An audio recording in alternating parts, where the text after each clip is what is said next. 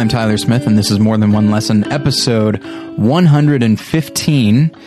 There's a number of things we need to get to. First off, thank you for bearing with me last week when there was no episode.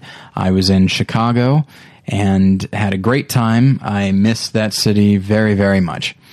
But we've got things to get to. We need to continue delving further and further into Halloween times. I also want to say a quick apology. There is some yard work going on outside my house. We're trying to set this up so that you don't hear it, or at least it's kept to a minimum. But occasionally you might hear like a leaf blower or something like that. So we apologize in advance. More than anything, I will be distracted by it because that's who I am. But before I bring in my co-host, all right, here we go. This episode is brought to you by To Be a Man, a Christian's Guide to Being a Gentleman. Recent articles include discussions about table manners, how to have an awesome first date, and Clint Eastwood's Unforgiven. The website is not just for men, though. Women are welcome to contribute to the conversation about biblical manhood. To read these articles and many more, just click on the ad at morethanonelesson.com. So that is a website run by an acquaintance of mine named Joe Zaragoza, and this is a passion of his, biblical manhood, as it is for me. And so thank you very much to Joe for sponsoring this episode and the next couple as well. So we will get into the episode, but first I need to welcome in my co-host, Josh Long. Josh. Hey. Did I actually take you by surprise? No. Okay. All right. That was well sold then. It looked like you were just looking at your phone and could not have been bothered. Best actor, state of Missouri. Don't you remember when I won that award? Have you been watching Persona and you're mixing up you and me? Oh, speaking of which, so I think I mentioned this before. I think I mentioned it in regards to Josh being on the show, but yeah, Jim Rohner, who is one of our occasional contributors, he has started a new podcast called I Do Movies Badly. And so far, both Josh and myself have been on the show, and you can hear about Jim's response to movies that we recommend he watch. And his series on Ingmar Bergman has specifically been very interesting. He's been very open and honest about his reaction to those films in a way that, frankly, is like listening to it, I really felt for him, because I often, as I've said on here, I often feel like a fraud if I haven't seen movies or if I don't have the right response to a certain movie. Mm-hmm. And he really steered right into it, and I admire that a great deal. Yeah. I do not know what the next series is going to be about, but I'm looking forward to it. I really admire what Jim is doing. So, okay, here we go. This episode, we are talking about Adam Wingard's The Guest. Are we? Now, if you have... well, theoretically. Oh. Now, if you've not heard of the film, it's understandable. It did not get a super wide release, although it is, as the month goes on, I think to capitalize on October and just nationwide Halloween times. Mm-hmm. I think this little thriller is showing up in more cities, and so you have more opportunities to see it. And if it does come to your city, I would say take the time to go see it. It's a movie that I really like.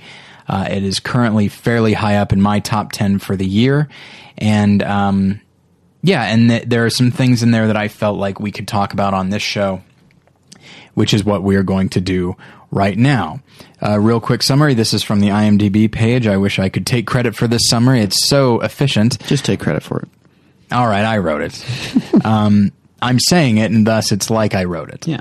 A soldier introduces himself to the Peterson family, claiming to be a friend of their son who died in action. After the young man is welcomed into their home, a series of accidental deaths seem to be connected to his presence. Okay, so that's very vague. We should specify too that could be a little bit confusing there. It says a friend of their son who died in action. He's not pretending to be someone who died. Right. Yes. The son died. Definitely in died, yeah. And he's ostensibly a friend of that son. Yeah. He's saying I served with him overseas, and he wanted me to come here and tell you the following things. I will say this: I'm going to try and stay vague. It's going to be rough. Yeah, I didn't. But now that we're going into the plot summary, I'm like, oh, there's some things we shouldn't go into. Yeah, without getting specific, I think it is possible to talk about this and talk about it thematically. But yeah, it's not a film that people can go and see very readily, and so I want to try and keep this as vague as possible because I don't want to give things away. Yeah. So yeah, I'll throw out real quick. So it was directed by Adam Wingard and written by Simon Barrett. They are the two responsible for a movie last year called You're Next, which is a horror movie, a horror thriller / kind of comedy at times that I really liked and responded to. And between that and this, I'm very excited to see where they go next. Yeah. There is... Okay, so I'll lead with this. Both movies are kind of a throwback to a certain type of film, and in some cases a certain era of that type of film.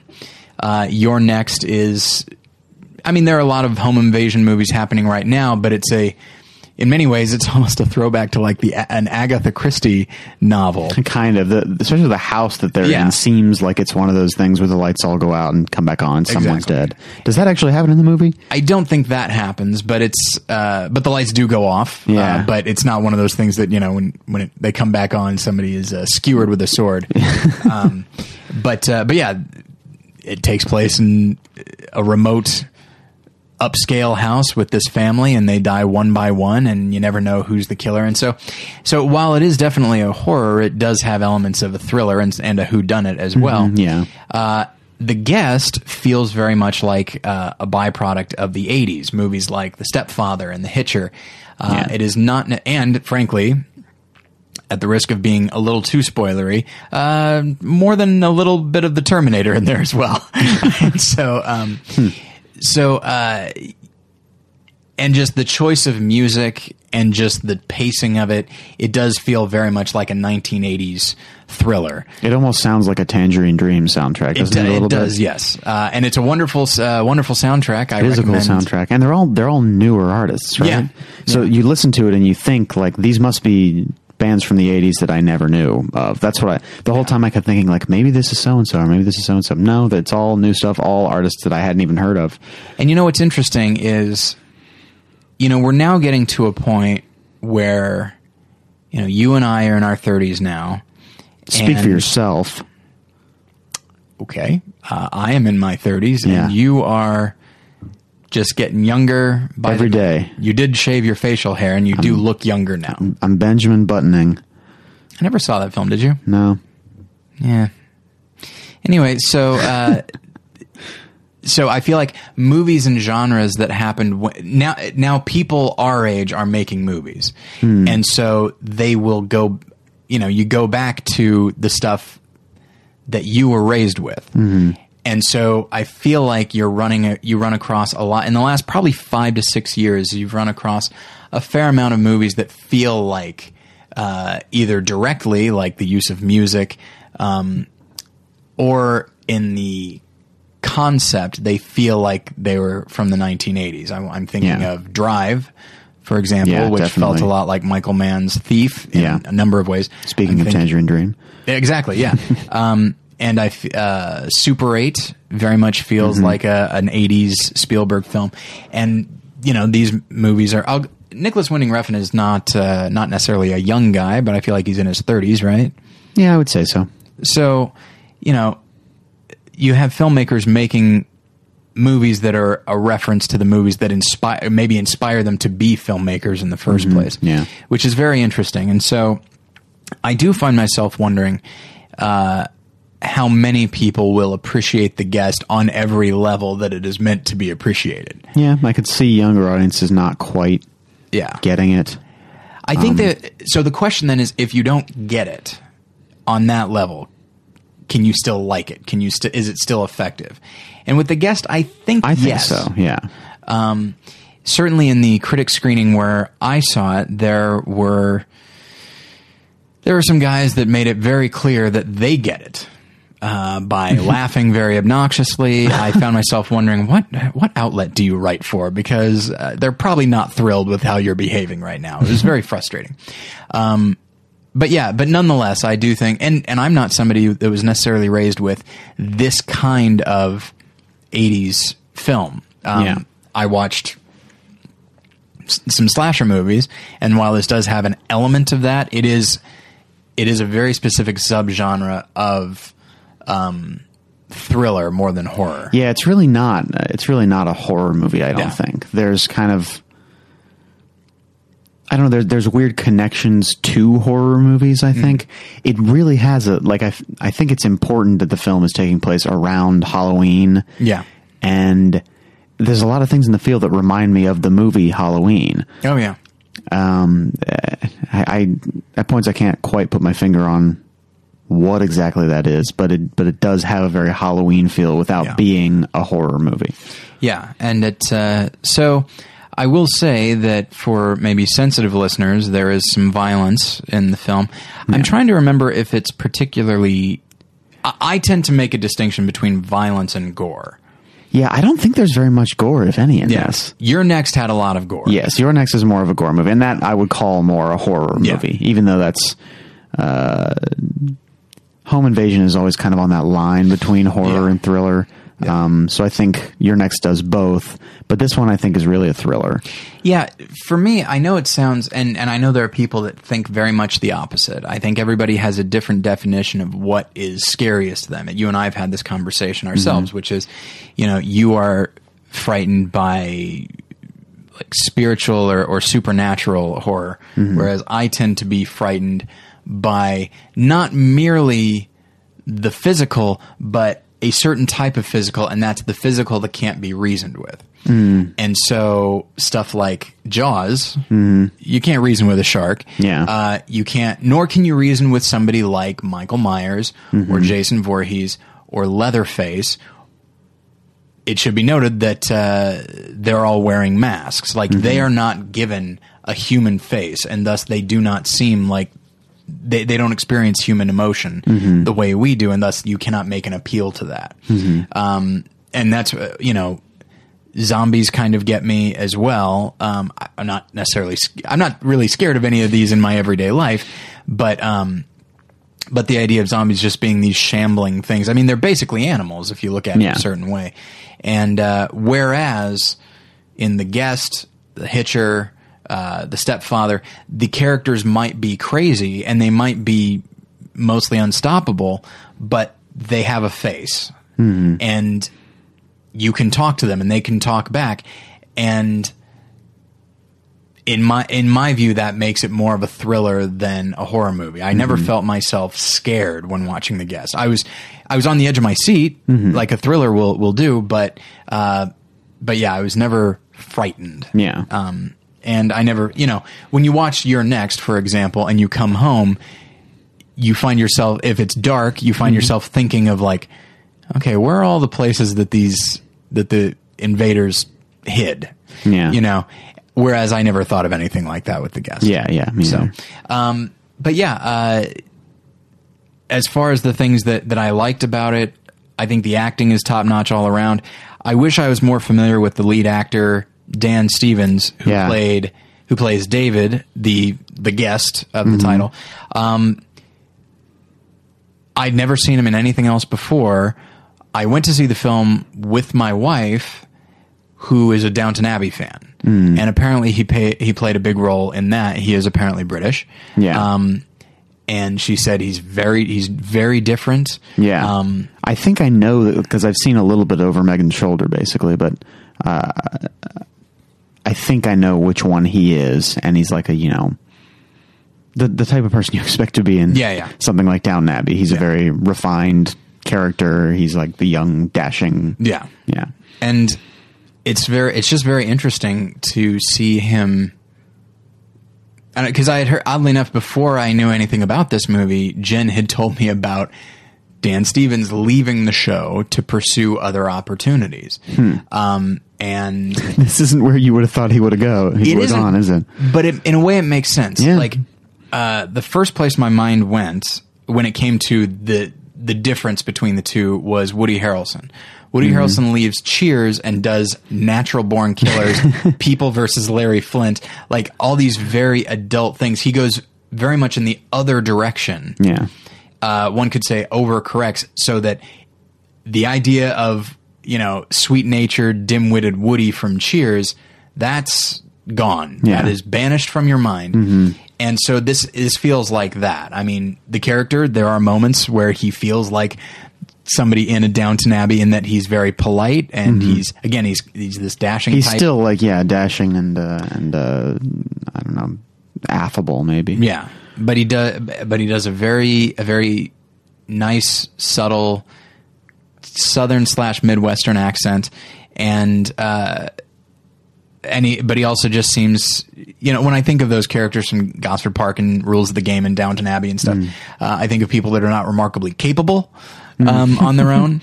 And this character we come to realize he's remarkably capable. Yeah, very quickly we come to realize he is capable and can be dangerous when he wants to be. Indeed. And so this character, again, having not seen any Downton Abbey, based on Jen's reaction and the reaction of other people that have seen both, it's in many ways night and day. You just would not imagine this character from Downton Abbey in this film. So I thought he did a great job. The rest of the cast, it's not necessarily a name cast unless you are a fan of character actors like myself. So like you get a Leland Orser in there, and a Sheila Kelly that I've seen around, and Lance Reddick. So, but everybody does a really great job. Now, how would you say, is it Micah or Maika Monroe? I don't know. It's Maika. So I'm not really sure how you pronounce that, but she really, if there is a lead of the film, in theory, it's this character David, but not really. If you think in terms of an arc, David doesn't change. Yeah. Whereas the character Anna, she does. So she's sort of our hero. And she's the only one that is. And one of the other things, and this, in almost any movie of any genre, few things frustrate me more. And I don't mean artistically. I mean, like, I get pulled in, and nothing frustrates me more than somebody who thinks one way and nobody believes him or her. And I just think like, that's so stressful. Yeah, like a like an Invasion of the Body Snatchers or something like that, or that Twilight Zone where there's I think it's William Shatner with the gremlin on the wing or whatever of the plane. and no one will believe no one will you. Believe him. Oh, yeah. And of course you're supposed to feel that, but man, it's exhausting. Yeah. It's exhausting. And I like the way that this one uses that. Yeah. To its advantage. What's the word I'm thinking of? To its advantage in terms of suspense. Yeah, I'm trying to say, because it keeps like every time you think like, oh well, she can. Every time you think of what her options are, it cuts them off. Yeah. Which that there is certainly a horror element to that, but there's a lot of overlap between horror and thriller as far as devices and such. But yeah, and I'm trying to think of other things that I can comment on. I think it's very sharply written. As far as how it's directed, specifically in terms of action and suspense, like you said, the idea of looking at all these different avenues for escape or for relief, and they just keep getting closed off one after another. I do like that depending on which character you're following, either Anna or David, the violence is much more different. When it's just him, when he is doing something, there's a matter of fact quality to it. Kind of a military efficiency. Yeah. And the character's a military man, so Right. it makes sense. And it's very cold, which fits with the character. And that's sort of what reminds me, one of the things that reminds me of the Terminator. It's just, he has this thing to do and he will do it. Whereas when it's from her point of view, it tends to be much more chaotic because it's this idea of like, she's out of her depth. She's just barely keeping up. Yeah. So I like that. I like the shifting perspective. And so I'm trying to think of anything else really notable that I like. Oh, it's also kind of funny at times. Yeah. And I think that's going to be a hallmark of Simon Barrett and Adam Wingard. Yeah, I think they know how to make a movie that's both exciting and suspenseful, but is also fun, and it's never too dark and serious. Yeah. Even when it is dark and even when it is creepy, it's like they want you to be having fun at the movies, and I think they're succeeding in that. And that's rare for horror suspense these days. I mean, I feel like, you get movies that can be called torture porn. You get Saw, and then you get Hostel, and you get even stuff like Paranormal Activity, where it's still fun, and that those movies aren't meant to be taken remarkably seriously, but there's still a serious tone. You're still meant to have like a straight face. Whereas, I don't know, when I think of some of my favorite horror movies, I think of something that is just, it feels like, there's a cliche thing to say, but it feels like a ride that you're on. Yeah. And there are thrills and chills and, and fun and excitement and all that. And this feels like that. It feels like a nice breath of fresh air compared to a lot of the other horror that's out there right now. Yeah. So those are some of the things that I responded to. Is there anything that you can think of, or would you like to elaborate on some of the stuff that I've said that you responded to? One thing that is a weird thing that I responded to is the art direction, I feel like, because I feel like that was one of the ways that it connected with that era of the maybe late 70s, maybe early 80s. Like, if you think about it, the house that the Peterson family lives in seems very out of date. If you were to walk into it today, you'd think this person's stuck in like 1982. But within the context of the movie, it just makes sense. And so it feels like, I don't know, I feel like it really puts you in that, world and that era without actually needing to take place in that era. Yeah, I'd say that's about right. And because I don't think it's meant to take place. It's not a period piece. It's not meant to take place in the 80s. Yeah, I mean, people have cell phones. Yeah, exactly. Stuff, so. And some of the plot elements that come up feel very, very modern or very, I don't know, seem to maybe technologically or politically or socially advanced or something like that to seem like it takes place in the 80s. But it still is appealing to that style, and I think it does it without it seeming... I feel like I've seen movies, or can imagine movies at least, where that they try and do that and it doesn't fit. Well, I think one of the things that it comes down to is, so it's a reference, it's a throwback to the 80s, and when I think of 80s, in this case horror, there was always a certain degree of, I'm reluctant to say the word minimalism, but I'll say stripped down. Everything was stripped down to its essence. It wasn't merely a cabin. It wasn't a cabin of the time. It was meant to be the essence of a cabin in the woods, not unlike in the film Cabin in the Woods. Yeah. So that it felt generic. It felt like you could be anywhere. You don't necessarily have to be, at Crystal Lake. It could be any lake. And so it does feel like their house is the essence of a Midwestern house. They go to a bar. It's the essence of a bar. Yeah. The school, absolutely. Same thing. And just, because, and then even the characters, the way because Dan Stevens and the character of David, like, he's in good shape, he's good looking, but there's also a generic quality to him from his name just simply being David, as opposed to something remarkably memorable. And just the way he carries himself, the clothes he wears, almost everything about the film has a generic quality to it. I don't remember if it takes place anywhere specifically, like Oklahoma or something like that? Shoot, if I could think of it, they do say the name of the town a lot, and you see it places, but I don't remember if it's supposed to be in a particular place. Yeah. And so it certainly just, it does feel very Midwest. Middle America. Yeah. Maybe even south, you could say maybe Texas. I could see it being like a Kansas or somewhere too. Yeah. It's not California. It's not East Coast or anything like that. And so, it's where, well, frankly, one of the things it needs to be a place where people maybe are a bit more trusting. Right. And, you know, and that's the thing is unlike, again, I'm going back to horror. This is not a horror movie. This is a thriller. And in a horror movie, the victims are disposable. You don't care.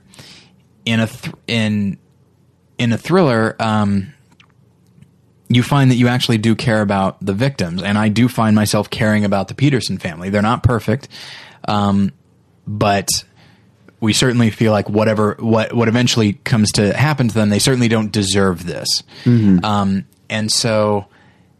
And I think some of it has to do with the fact that they're decent people living a life that is meant to maybe evoke a life that many of us have lived. You know, my mom lives in Missouri, in a house that's a bit nicer than that, but still, you know, lives in Nixa, Missouri, a decent place where you want to try and help people around you, and something like this, well, admittedly, something like this probably wouldn't happen, but yeah, it feels like that. And I think that is a function of a number of things, but the art direction, I think you're correct, it's very specific. It's in its lack of specificity. Yes, and I love things like that, especially like talking about, and like I said, I can't remember the name of the town, but you see it around a lot, and you see it in like the posters at the school, and like you see them, you know, the generic kind of school mascot, and it's just believable enough for you to accept it, but just kind of generic enough for it for you to be able to tell that they're trying to do a general appeal. Yeah. It's almost like a joke, but it's not a joke. You know, it's hard to say exactly what it is, and I like it. I like what they're doing with it. Which speaks to what I was saying with The Family, is that if this were a film that were meant to merely be a genre exercise, then it would be very tongue-in-cheek and winking at you the whole time, and I wouldn't feel personally invested. But I do feel personally invested. It would probably do more to distance you from those characters and really point out they're like, oh, this dad seems like he's okay, but really he's a drunk and he does this and that. And there are elements of that in these characters, but not in that kind of way. Not in a way that is putting down these characters, but that's just showing them as normal, kind of regular people who have their problems. Yeah, I mean... And frankly, I mean, we are introduced to them as a family that lost their oldest son, you know, while he's fighting overseas, and just they're still dealing with that. And so by having it be that, immediately we feel for them, you know. And so the film really works hard. It really walks this fine line and manages to succeed in that it is a fun thriller that's action-packed, and we enjoy the action. There are a lot of laughs, and we laugh. But we still have for me, a heartfelt connection to the family. And at no point when when things happen to the family, at no point do I think, awesome. No, yeah, there's still real peril. There's still real stakes, and there's still real tragedy is probably a strong word, but it's not something not far in that off. direction. I think there's a better word for it that I can't come up with at the moment. And even when stuff happens to other characters that aren't quite as seemingly innocent as the family, even I'm just like, yeah, these guys don't really deserve it either, you know. So it's a real. It walks a tightrope, and one of the things that I was on the fence about, and I want to be very vague here. When David's background is revealed, and I will leave it at that. When his background is revealed, my first thought is, what? What are you talking about? Why? This is so out of left field, but then I realized, well, the whole movie is out of left field in a way. And what's more is, there's something that film has been doing lately, and I I go back and forth on it. I think it all depends on how they do it. And in some cases, it's this idea of the film itself acknowledging that it doesn't make a great deal of sense, but that's okay. Right. And sometimes I feel like, okay, you're just kind of giving yourself a pass here. But in other cases, when a film knows that it is silly in some ways, and it says, look, we all know this is silly. Don't focus on that. Focus on the characters that you've come to know. Focus on the tone that we've set. If you just focus on these things, you don't need to worry about anything else. And this film very much has that. Yeah. There's a part where a character says something like it doesn't need to make sense or something like that. I remember you really seized on that when you saw it. Shoot, I can't remember that now. But yeah, David is trying to explain something to somebody, and someone says like, that doesn't make any sense, and I think he says like, it doesn't matter, or something like that. And so I appreciated that as well. Yeah. Before we move on to sort of the thematic discussion, is there anything else that you can think of that you really liked, or something that you would recommend to people, or maybe a warning of some kind? That really covers a lot of ground. Yeah. I guess I'm saying here, you take it, I'm going to go to the bathroom. My warning is, if you go there and you're thirsty, you should get a drink, because otherwise you'll just be sitting in the movie thirsty the whole time. And who wants that? Not me. Yeah, good to go. Okay, thank you. No, I'm trying to think if there's anything else. I think we've talked about most of the stuff that I liked about it. I'm trying to remember, is it rated R? Oh, yes. Okay. Is it mainly for language? Language and violence. I mean, it's not gory violence, but it's still, I mean, there's still some blood in there. Yeah, okay. Yeah. I don't remember there being a whole lot of that. I feel like it has more of a general appeal than a lot of movies like this could, because I don't feel like there are a lot of horrible gore moments or anything that's really kind of... Yeah. I don't know. I feel like the things that these types of movies are generally rated R for are not. There's not a lot of that in here. Yeah. But I could be wrong about that. I don't remember the language in it. There could be a lot more than I remember. But yeah, I feel like it's a fun Halloween film. Yeah. It's a romp. It is a romp. I don't know if I'd go that far, but it's not a romp. Yeah. So let's move on, and I think I think we'll get into some of the themes here first. So when we talked about Coraline, there's going to be a lot of overlap thematically between this and Coraline, which I know you wouldn't necessarily think. But one thing that you find yourself asking is, why would this family bring this guy in, just embrace him as fully as they do? And I think it's because what he represents. Like I said, there's a generic quality to him, which means that every member of the family can imprint their own need onto him. Yeah. And this is a family that has need right now. There is a void in their life. Yeah, a very specific void that he almost exactly fits. Yes, and where he doesn't immediately fit, he goes out of his way to make sure he does. Yeah. And so to go person by person, we'll go with the parents first. They lost their son, and that's a huge thing. And then along comes this guy who is not merely their son's age, nor is he merely a soldier. But he actually knew their son. And it's like, okay, so there's a lot of things going on there. But on top of that, he also delivers a message from their son. So he had a specific connection. And so by latching on to him, it's not merely that they have a sort of replacement son, but they also have a link to their son. It's almost like if you had a loved one who died and then... they said their last words to this person, you might kind of latch onto that person. It's one of the things that the movie Margaret is about. Yeah. But so those are the parents. Very understandable connection there. We'll get to Anna in a moment, but the youngest son, Luke, he's bullied at school. He doesn't have a lot of self-confidence. But then David comes along and he fights for the kid. He doesn't merely teach him how to fight. He fights for him. Yeah. And that's something that can be it can just be invaluable to feel like you have an ally on your side, a powerful ally. And what's interesting is that as things start coming out about David, Luke stands by him. But it should be noted, and I'm reluctant to say this, he stands by him with eyes wide open. You know, other characters stand by him and they don't necessarily believe some of the things that are being said about him. Luke entertains the notion, but still, you know, sort of weighs his options and says, I'd rather have this guy in my life than not. Yeah. Even if he is these things. Yeah. Even if he's dangerous, you know, whatever.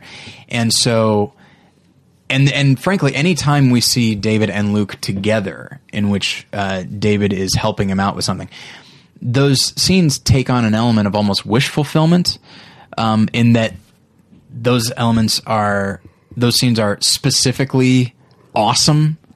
We see them the way Luke would see them. Right. It's everything that like a young teenage boy who's not cool would want. Is like someone who is obviously cool, who has the strength to stand up to those people that the kid doesn't have the strength to stand up to. Right. Can basically can do a lot of things to make him into the person that he wishes he was. Yeah. And so that's an interesting development. And then lastly, you know, so what we're basically talking, okay, so the parents see a son, the youngest boy sees, frankly, like an older brother type. Kind of. I think even more than that. Certainly more, yes. Kind of like I'm trying to think of a better comparison.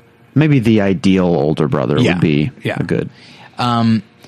Anna, however, does not see a brother in David. She sees a potential romantic interest, even though I believe she has a boyfriend. Her boyfriend's kind of a scumbag, and not horribly. He doesn't seem like that bad of a guy, but he's a ne'er-do-well for sure. And his parents don't like him and all that. David comes along, and you know, and it's interesting. They see him as sort of a son, but they also see, perhaps whether they express it or not, they see a potential like, oh well, David and Anna could get together, and then it's like he really would be our son. So there's some interesting stuff there.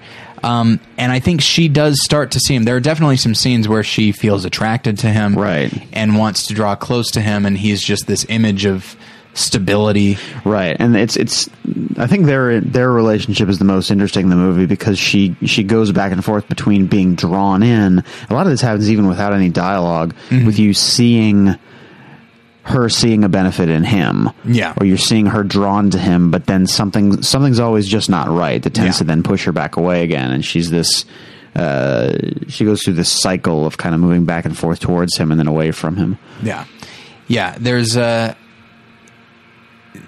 there are a lot of scenes between the two that just sort of crackle with energy. That both actors really navigate those waters very well. Yeah, and it's so often that I feel like almost every scene in the movie, until closer to the end when you know a little bit more of what's going on, but so many of them just feel like there's something going on under the surface. Yeah, even when there's not.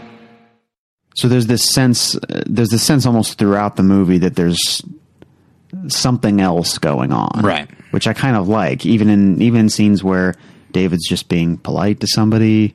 Yeah, like you get a sense that there's something else there. Yeah, and it's intangible, and you can't really describe it. And nobody knows why. Yeah. But then Anna has a sense of it, and I think that's part of the reason that they have that weird back and forth. Which I think is a hard thing to achieve in a film, is to create a sense that there's something else there without ever saying it. Yeah, and I think some of that, maybe even a good portion of it, is a function of Dan Stevens' performance, because he needs to suggest that he's the type of person that people wouldn't question but would just accept. Right. While also telegraphing to us that, okay, there's something going on here. And maybe it's just part of it. Maybe part of it is just that we as viewers see him and say, this is too good to be true. Exactly. Yeah. And I'm glad that you said that. Well done, Josh. That brings us into our theme. So like I said, the last episode we talked about Coraline, and the world was too good to be true.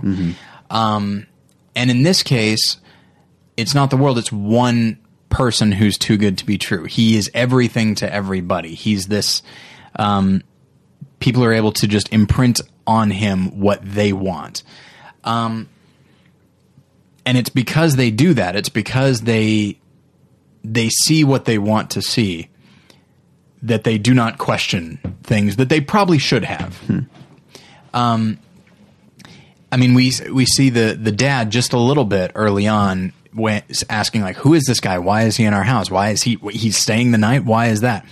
But then as he sits and talks with David, now admittedly he's also drinking during that time, but he's talking to him, and you just feel, you see him get more at ease with him, and he's sharing a beer with, frankly, his son. Like, it has that quality. And David knows how to kind of just reflect with him to be what he wants, to recognize what the dad, we're calling him the dad, but he has a name.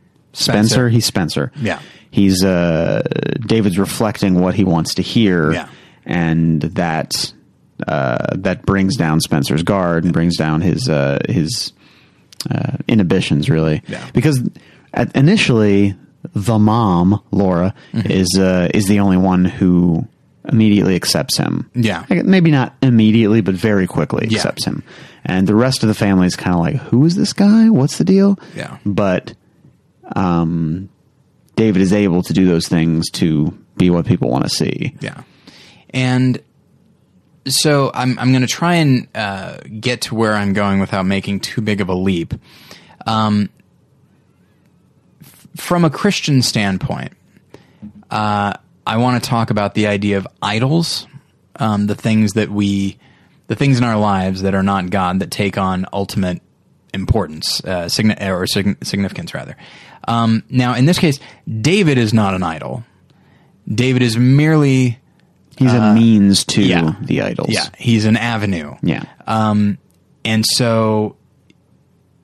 the thing, is none of the idols for the family are bad. You know, Luke, the younger son, there's nothing wrong with wanting to be left alone, and there's nothing wrong with feeling bad that your son has died. And on Anna's part, there's nothing wrong with wanting to be in a relationship with somebody that is upstanding and seems to really care what you have to say and really pay attention to you. Yeah. There's nothing wrong with any of these, but they're so focused on that, and probably because of their grief, you know, they've lost a thing, and it's a big thing, and they feel terrible about it, and that maybe blinds them a little bit to what is to us very obvious. Yeah.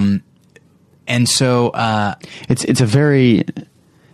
I feel like he's such a direct avenue to those idols too, because he, in most cases, is able to give people the opposite of whatever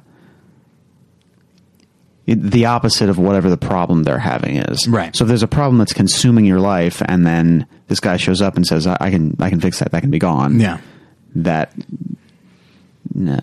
That's something most of us would jump at, and I think it's understandable the reason why. Very much so. And I mean, in some cases, like in the case of Spencer, the dad, you know, it's not merely that he wants a son, but also David pays attention to Spencer's work situation. Yeah, his trouble at work. He feels very frustrated, and David, without even taking credit for it, he does something that allows Spencer's work situation to get better. And so even though Spencer doesn't point to David and say he made this better, it's more just now things are positively associated with this guy being here. Yeah.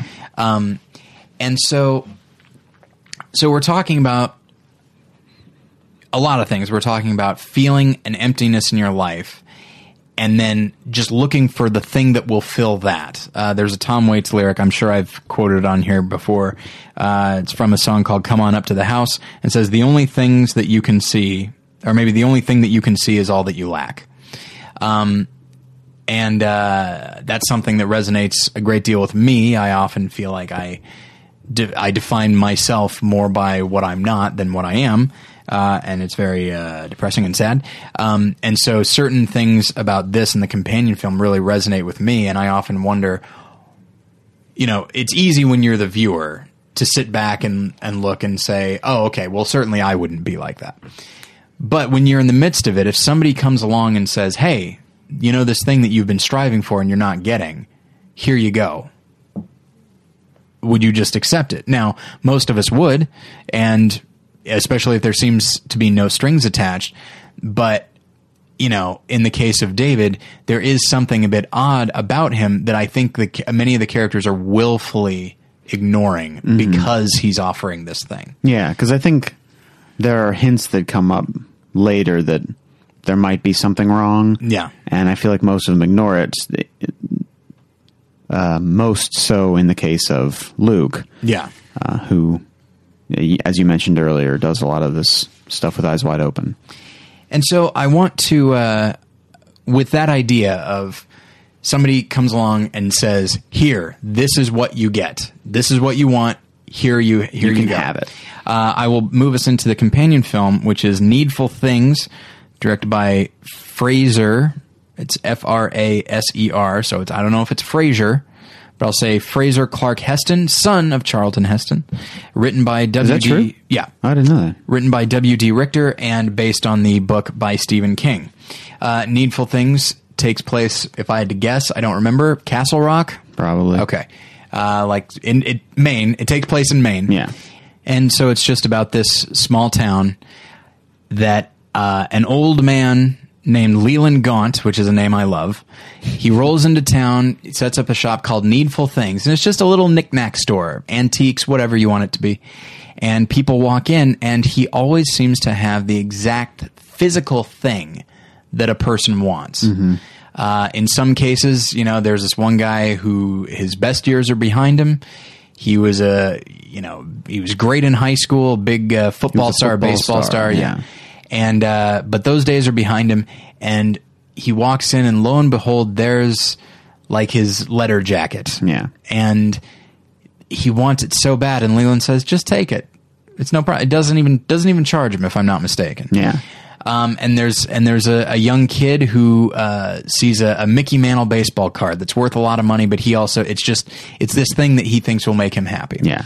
And it's a Mickey Mantle baseball card that's signed to him. Yes. Now, and that's the thing is, when we watch this, we think, isn't it a little weird that this guy's letter jacket would be there? And there's no way he could have that. Yeah. But of course, these characters are blind to it because, again, this is for them. If somebody, in thinking about this episode, you can't help but think about, okay, well, what are the things in my life what are the carrots that I'm chasing that I may never get, and maybe I will, who knows? But what's the thing that is driving me? And if somebody literally said, "Here you go, here's the carrot," I'd probably accept it. And so, I feel like I have a bunch. I think thinking about this has caused me to realize that I have a number of idols in my life. One of them, as I've said, is approval and acceptance of everyone in the world. I don't think I'll get that one. And you know what? Then along those lines, I start to think, like, is there anybody in the world that is just universally loved? Like, there's no one that would ever speak ill of this person. It's hard to say. I feel like Mother Teresa, maybe one. Mother Teresa. Maybe like Larry King. Larry King, sure, absolutely. I mean, he's a national treasure. Of course. And then I was thinking, like, okay, well, what about like Martin Luther King? Nobody would say anything. And I was like, oh, racists. They're racists. Shoot, he was murdered, if you remember. Yeah. So then I thought, okay, all right. So who is somebody that racist would like that? And the closest I got was Tom Hanks. I don't know of anybody that doesn't like Tom Hanks, and I cannot imagine somebody not liking him. Even racists. Like Tom Hanks. But then I thought, like, oh shoot, what about like radical Islamists or like the people in ISIS? Don't like him. I bet they don't like him. Yeah. And so that's when I realized, like, well, certainly I'm not going to be that guy. If Tom Hanks can't be that guy, I can't. Yeah. Well, what you needed to do first is just start appealing to all radical groups. Okay. That shouldn't be a problem. Find out a platform that they can all agree with. Yeah. And just be like, hey, craziness. And they're like, hey, I like that. That's fun. But yeah, so that's one that of course is silly in a way. But if I'm being honest, one of the things that really, and I'm sure I think I said this in my testimony episode. Like I've never been somebody that's like in shape physically. I'm not, like monstrous. I'm not like morbidly obese or anything. I'm just merely overweight and have been for a good portion of my life. And I always like, when people say like, hey, if a genie came along and gave you 3 wishes, what would your first wish be? Mine would always be a better body, always. And more specific. And then if I get more specific, it's that I would enjoy the things that can give you a better body. Like I hate all of that stuff. I go to the gym and I have to make sure I've got the right podcast, because not all of them will distract me from what I'm doing as thoroughly as I need. And if I don't calculate it right and the episode is over, but I still have like 20 minutes left, I'm like, oh, this is awful. And it's like, should I just go home? No. Oh, I hate this. But if somebody came along, and it's hard to do, but if somebody came along and said, hey, if I walk into the shop Needful Things and Leland Gaunt says, better body, the kind that you've always wanted, boy, I feel like I'd have a hard time saying no. And for some, it could be not necessarily professional success. It could be any number of things. And so what I want to put out to you, the listener, and even you, Josh, is me? Even you, buddy. I'm bringing you in. You don't necessarily have to answer, but really, really think about this thing and think, what is the thing that I feel like if I got this, I would be happy. And I think everybody probably has something. Yeah. I mean, certainly people, certainly there are some Christians I know that probably can do a better job of prioritizing. They know that thing is there, but they also know that God is there. And so they try to keep things in proportion. I try to do that. Sometimes I do better than, sometimes I do better, sometimes I do worse. And so,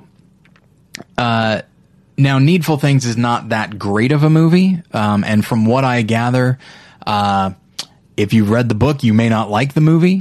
Yeah.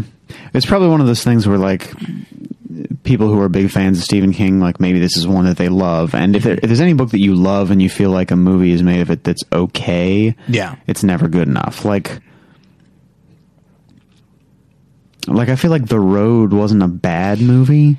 Yeah. But I had read the book and liked it a lot, and I felt like the movie just wasn't as good. Yeah. It's really difficult with adaptation. I know we've talked about this a little bit on the show before, and I know you guys have talked about it on Battleship Pretension before, but there's the responsibility of a film to live up to a book is kind of a weird thing a weird feeling that we all have kind of different opinions about. Yeah.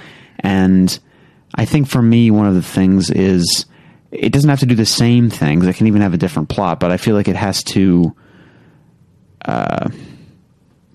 like just strike some of the same chords. Yeah, it has to do the things that I like it when the book does those things. Right. It doesn't have to do them the same way. Right. Yeah, I agree with you. I've read LA Confidential and I've seen the movie. Very different. The book is way more complex, and that is a movie that's fairly complex. But I'll say this, the book makes it seem like the world of Los Angeles in this time is even dirtier and more corrupt. But they both strike that tone of just these tragic characters that meant well at one point, and now they have gone very far afield. Right. So they both strike that thing, even though, and the book Jaws is very different from the movie. In the book, there's not even a shark. That's a joke, of course. But it's very different. But of course, the tone is still the same. So, that's all to say. Like, if you had read this book, and it's very possible that there could be the things that you love about this book don't really come through in the movie, and neither of us can say because neither of us have read the book. Right. And Stephen King is hard to adapt. He's one that it doesn't seem like it should be that hard to adapt. And I haven't read really. I think I've read maybe a short story and listened to part of an audiobook, so I'm not one who's familiar with his work.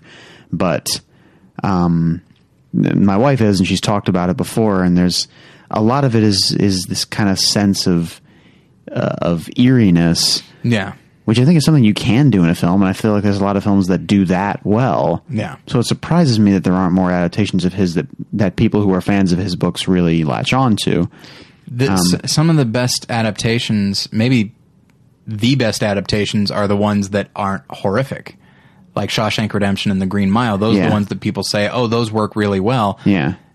But if something needs to be scary, it doesn't, like, you know, I read Cujo and I saw the movie Cujo. It's not scary. The book is scary. Yeah. And I've heard the same about The Stand and Needful Things and any of these other things. And then, of course, there's The Shining, which I think is a fairly effective film. I don't find it scary. Yeah. But I find it scary, and I think that's a great movie. But the people who like the book say it's like it's totally different, and it doesn't do what the book does. So, you know. So, yeah, it's just very strange. And I try to imagine if I were a fan of Needful Things and I heard that Charlton Heston's son was directing, I might think, okay, that seems like a wasted opportunity. It seems like somebody's vanity project. Maybe, you know, were this not Charlton Heston's son, maybe he wouldn't get the part. Maybe he wouldn't get the job. But if I remember correctly, and it's a film I've seen a couple of times, it's still fairly, you know, there's still some nice moody qualities to it. And at times, and I seem to recall it having kind of a good sense of humor. Yeah, I think there's some... Even as terrible things are happening, like, it almost has a almost farcical element to it. Because one of the things that happens is that Leland Gaunt, he will give these people these things, and he won't charge them, but he will say, if you just do this one thing for me, then it's paid. And sometimes the thing is small. In fact, it's often small. It's just, slash this person's tires. And it's a person maybe you don't even know. But that person will then blame somebody else, and then it starts. So the idea is that Leland Gaunt comes to town and just causes absolute chaos. Because he is the devil. Yeah. Spoilers, I guess. You pick up on it pretty quick. Not the least, you know, for a number of reasons, not the least of which is that he makes a lot of puns.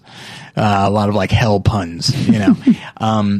But yeah, I thought it was a pretty effective little film. Do you want to talk about it just a little bit? Because you saw it for the first time recently. Yeah, I just saw it recently. I mean, one thing that we didn't mention yet is that Max von Sydow plays Leland Gaunt. Yeah. And he's an actor that I love, and I think he's great in everything, and I think he's great in this.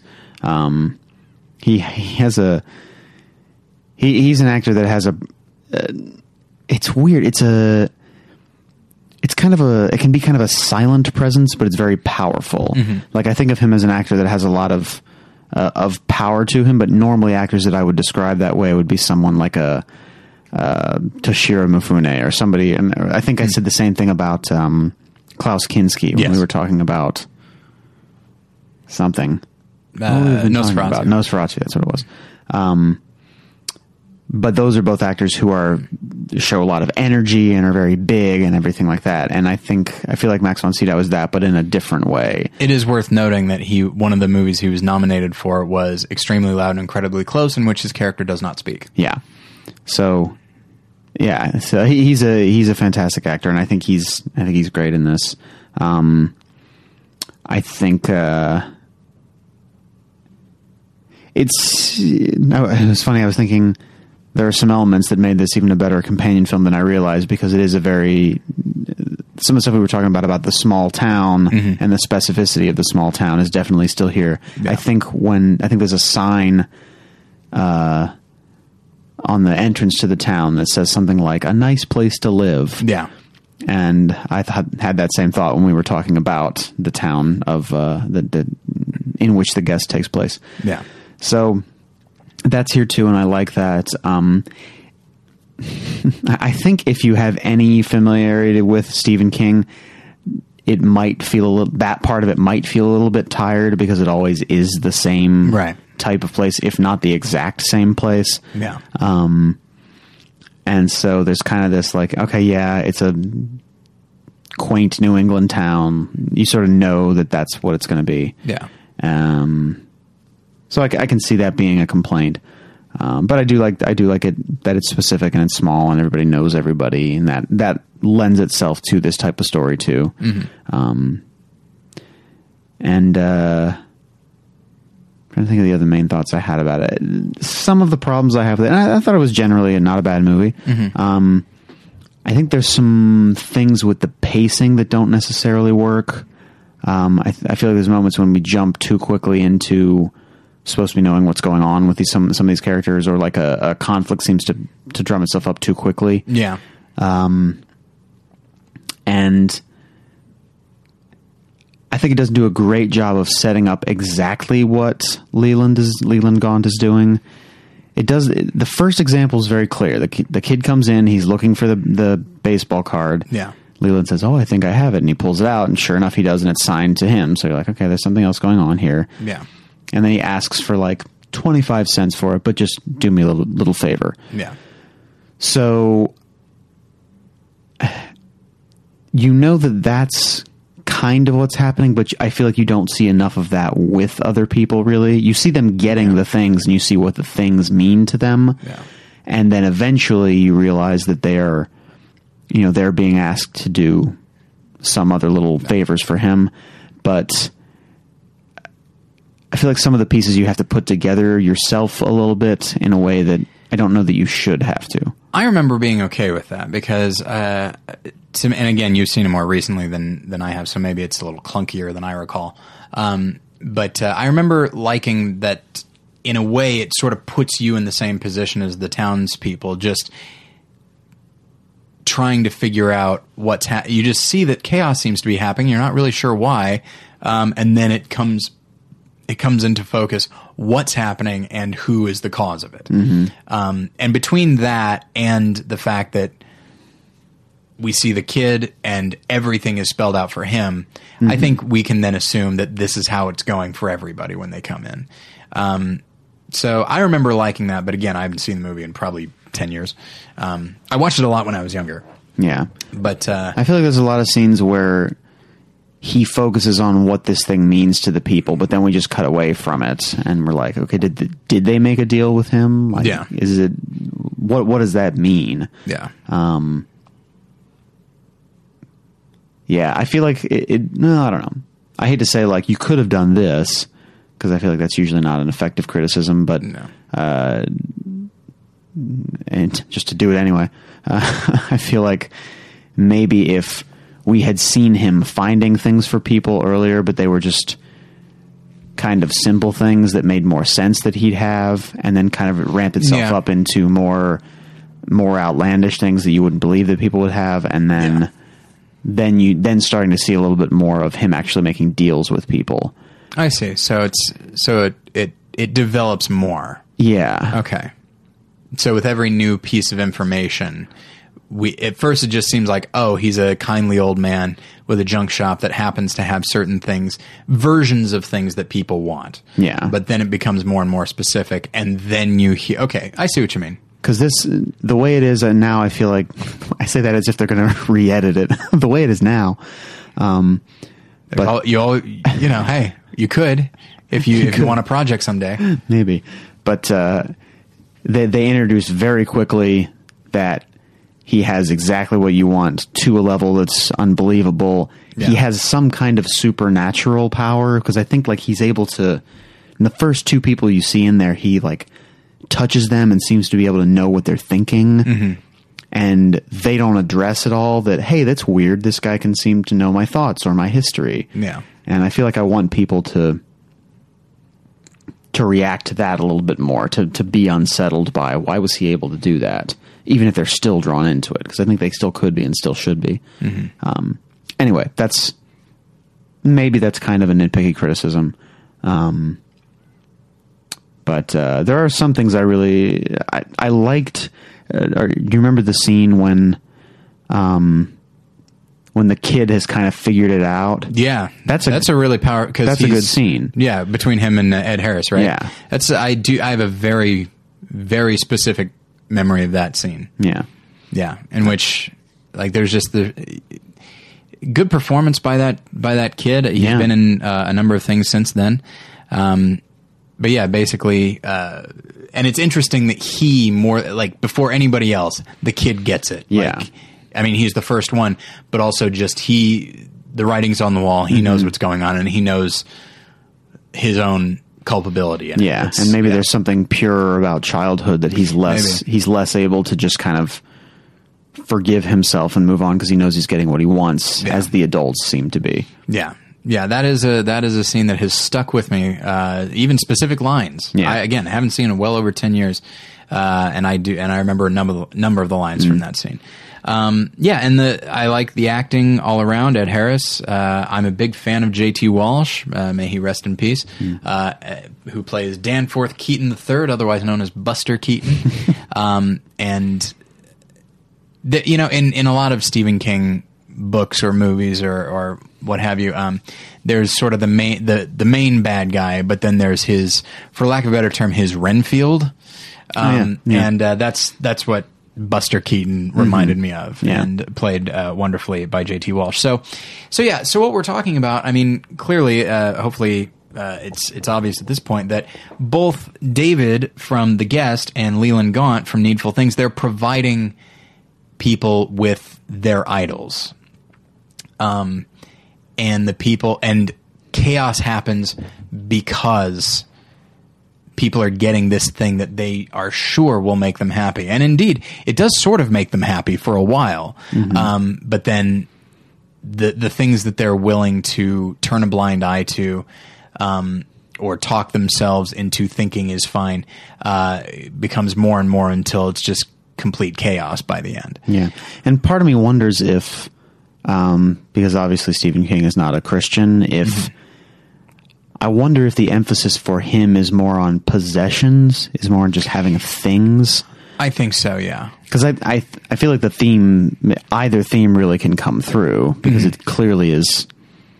I mean, it's the same situation with idols. Yeah. And as it is, the way these people treat things is the way that people treat idols. Yeah. And maybe Stephen King and, the writers of this movie and creators of this movie are not thinking of it in terms of that. They're more just thinking in terms of, you're putting so much value in possessions, but they're just things, man. Except what I do like is that for some people, because nobody says, what I could really go for is just a giant bag of cash. Nobody says that. It's all... For many people, it's this thing that reminds them, like the guy with the letter jacket. Yeah, there's nothing inherently kind of value. Represent something. Yeah. There's the little glass figurine that the other woman wants that has a connection with her bad marriage. Right, and it's just so. If it was just people walking in saying, "I'd like a big bar of gold, please," then or I want a nice new car or a big screen TV, then I think you could make an argument that that's anti-materialism. But I think the fact that each one just imbues personal value to these things that are fairly innocuous. I mean, obviously an autographed Mickey Mantle card's pretty valuable, but the kid doesn't want it for that. He doesn't want it because it's worth money. He wants it because, hey, it's, his sports idol and all that kind of thing. And he even talks about having a connection with his father regarding baseball cards. He says something like, me and my dad would love to have something like that. So there's another level of the emotional connection to an object like that. Yeah. And I have a handful of those things in my life that it's like, there's nothing inherently valuable about them, but they're valuable to me. Yeah, maybe invaluable. Exactly. And so, I feel like Stephen King probably knew what he was doing. I don't know if he would ever use the word idol. Yeah. But that's what we're going to use. And so there's a number of quotes here. And you'll start to notice a theme here. 1 Corinthians 10:14, therefore, my dear friends, flee from idolatry. And then 1 John 5:21. Dear children, keep yourselves from idols. which is the last verse in that book. Did you know that? No, I didn't. It's very interesting. I don't remember that anyway. I think I've read 1 John at some point, but Yeah, I have as well. At least that's what I think it is. As I was looking it up online, when I clicked next, it just jumped to 2 John. So I was like, okay, I guess that's the last one. But maybe I clicked the wrong next button. Either way, is the last thing of that it's chapter. the next lesson. Oh, more than one. So, Psalm 16 verses 4 and 5. Those who run after other gods will suffer more and more. I will not pour out libations of blood to such gods or take up their names on my lips. Lord, you alone are my portion and my cup. You make my lot secure. Now, one person that I'm a big fan of is Tim Keller, and he writes a lot about idols. And a lot of the stuff that he's written in some of his sermons have been very convicting for me and helped me to think of idols in a different way. Yeah, for anyone who haven't heard his name, he's a pastor and a Christian writer. Yeah. He is the pastor of the Redeemer Presbyterian Church in New York. Yeah. This is at the bottom, but I'll jump to it now. He has a book called Counterfeit Gods that has to do completely with this. And so if you want to read an entire book of this, that is a book that is very effective. He writes a lot. I feel like he writes maybe a bit too much because some of his stuff I feel like feels a bit rushed. But this one, clearly it's something close to him. This topic is something close to his heart, and he writes very detailed about it, gives a lot of examples from his own experience as a pastor, and it's very effective. And so here are a couple of quotes. When an idol gets a grip on your heart, it spins out a whole set of false definitions of success and failure and happiness and sadness. It redefines reality in terms of itself. I love that concept, that it's not merely you get this thing or you have this thing and everything else stays the same. Sooner or later, that becomes, it's to go back to the thing that I mentioned, the idea of like being attractive and being in good shape and all that kind of thing. Like, it's not merely that you don't think it's like, well, I'm overweight, I'm fat, I'm unattractive, but I'm great in other ways. No. If that is your idol, then suddenly it doesn't matter if you're smart. It doesn't matter if you're talented. You're not this, and thus those other things, you start to believe that other people don't value those other things because you don't value them. Yeah. So okay. So we're talking about these idols and how, there's a definition here. As long as you want something very much, especially more than you want God, it is an idol. That's by A.B. Simpson, and that is sort of the general idea of what an idol is. And so the idea is, okay, well, let's get these idols out of our lives because as we pursue them, we might be neglecting something else, and we might actually be letting something bad into our lives. I know that for myself, almost any idol that I have has led to tremendous envy of people that I feel like have that. And I become blind to the things that I have. And before I know it, I feel like I'm completely not neglecting, but ignoring the idea of God's blessing in my life. Yeah. So let's get these out. Josh, get them out. Get all these idols out of here. Idols cannot simply be removed. This is a quote from Tim Keller. What? Idols cannot simply be removed, Josh. Oh, man. He wrote that in there, too. They must be replaced. If you only try to uproot them, they grow back. But they can be supplanted. By what? By God himself, of course. But by God, we do not mean a general belief in his existence. Most people have that, yet their souls are riddled with idols. What we need is a living encounter with God. So here are a number of other verses in regards to this. Proverbs 3:5, trust in the Lord with all your heart and do not lean on your own understanding. That idea of leaning on your own understanding is something that I have come to really appreciate as I've gotten older. Yeah. Because as you get older, you feel like you get it a little bit more. But then you realize that fits very well with this idea of defining reality, an idol defining reality in terms of itself, because again, if you hold something up as the most important thing, the thing that will make you happy, then your understanding is colored by that. And so if you don't lean on your own understanding, but instead trust in the Lord, then that will throw the idol in sharp relief, and you'll have a better understanding of that and the value of other things in your life as well. Jeremiah 17 verses 5 through 9. Oh, here we go. Cursed is the man who trusts in man and makes flesh his strength, whose heart turns away from the Lord. He is like a shrub in the desert, and shall not see any good come. He shall dwell in the parched places of the wilderness, in an uninhabited salt land. Blessed is the man who trusts in the Lord, whose trust is the Lord. He is like a tree planted by water, that sends out its roots by the stream, and does not fear when heat comes, for its leaves remain green, and is not anxious in the year of drought, for it does not cease to bear fruit. So that's, when it comes right down to it, like, the horrible thing about idols, aside from obviously that they distract us from God, is that, I'm trying to think of an analogy, and I guess we can go with one like this. If you're thirsty and you just drink a bunch of sand, now it's not merely that it's silly to drink sand, it's that you're not drinking water. You're not drinking the thing that will actually keep you alive. So it goes beyond silliness, it goes beyond the wrong priorities, it goes beyond being mistaken. It's literally you're not doing the one thing that actually will give you life. And every idol, again, like,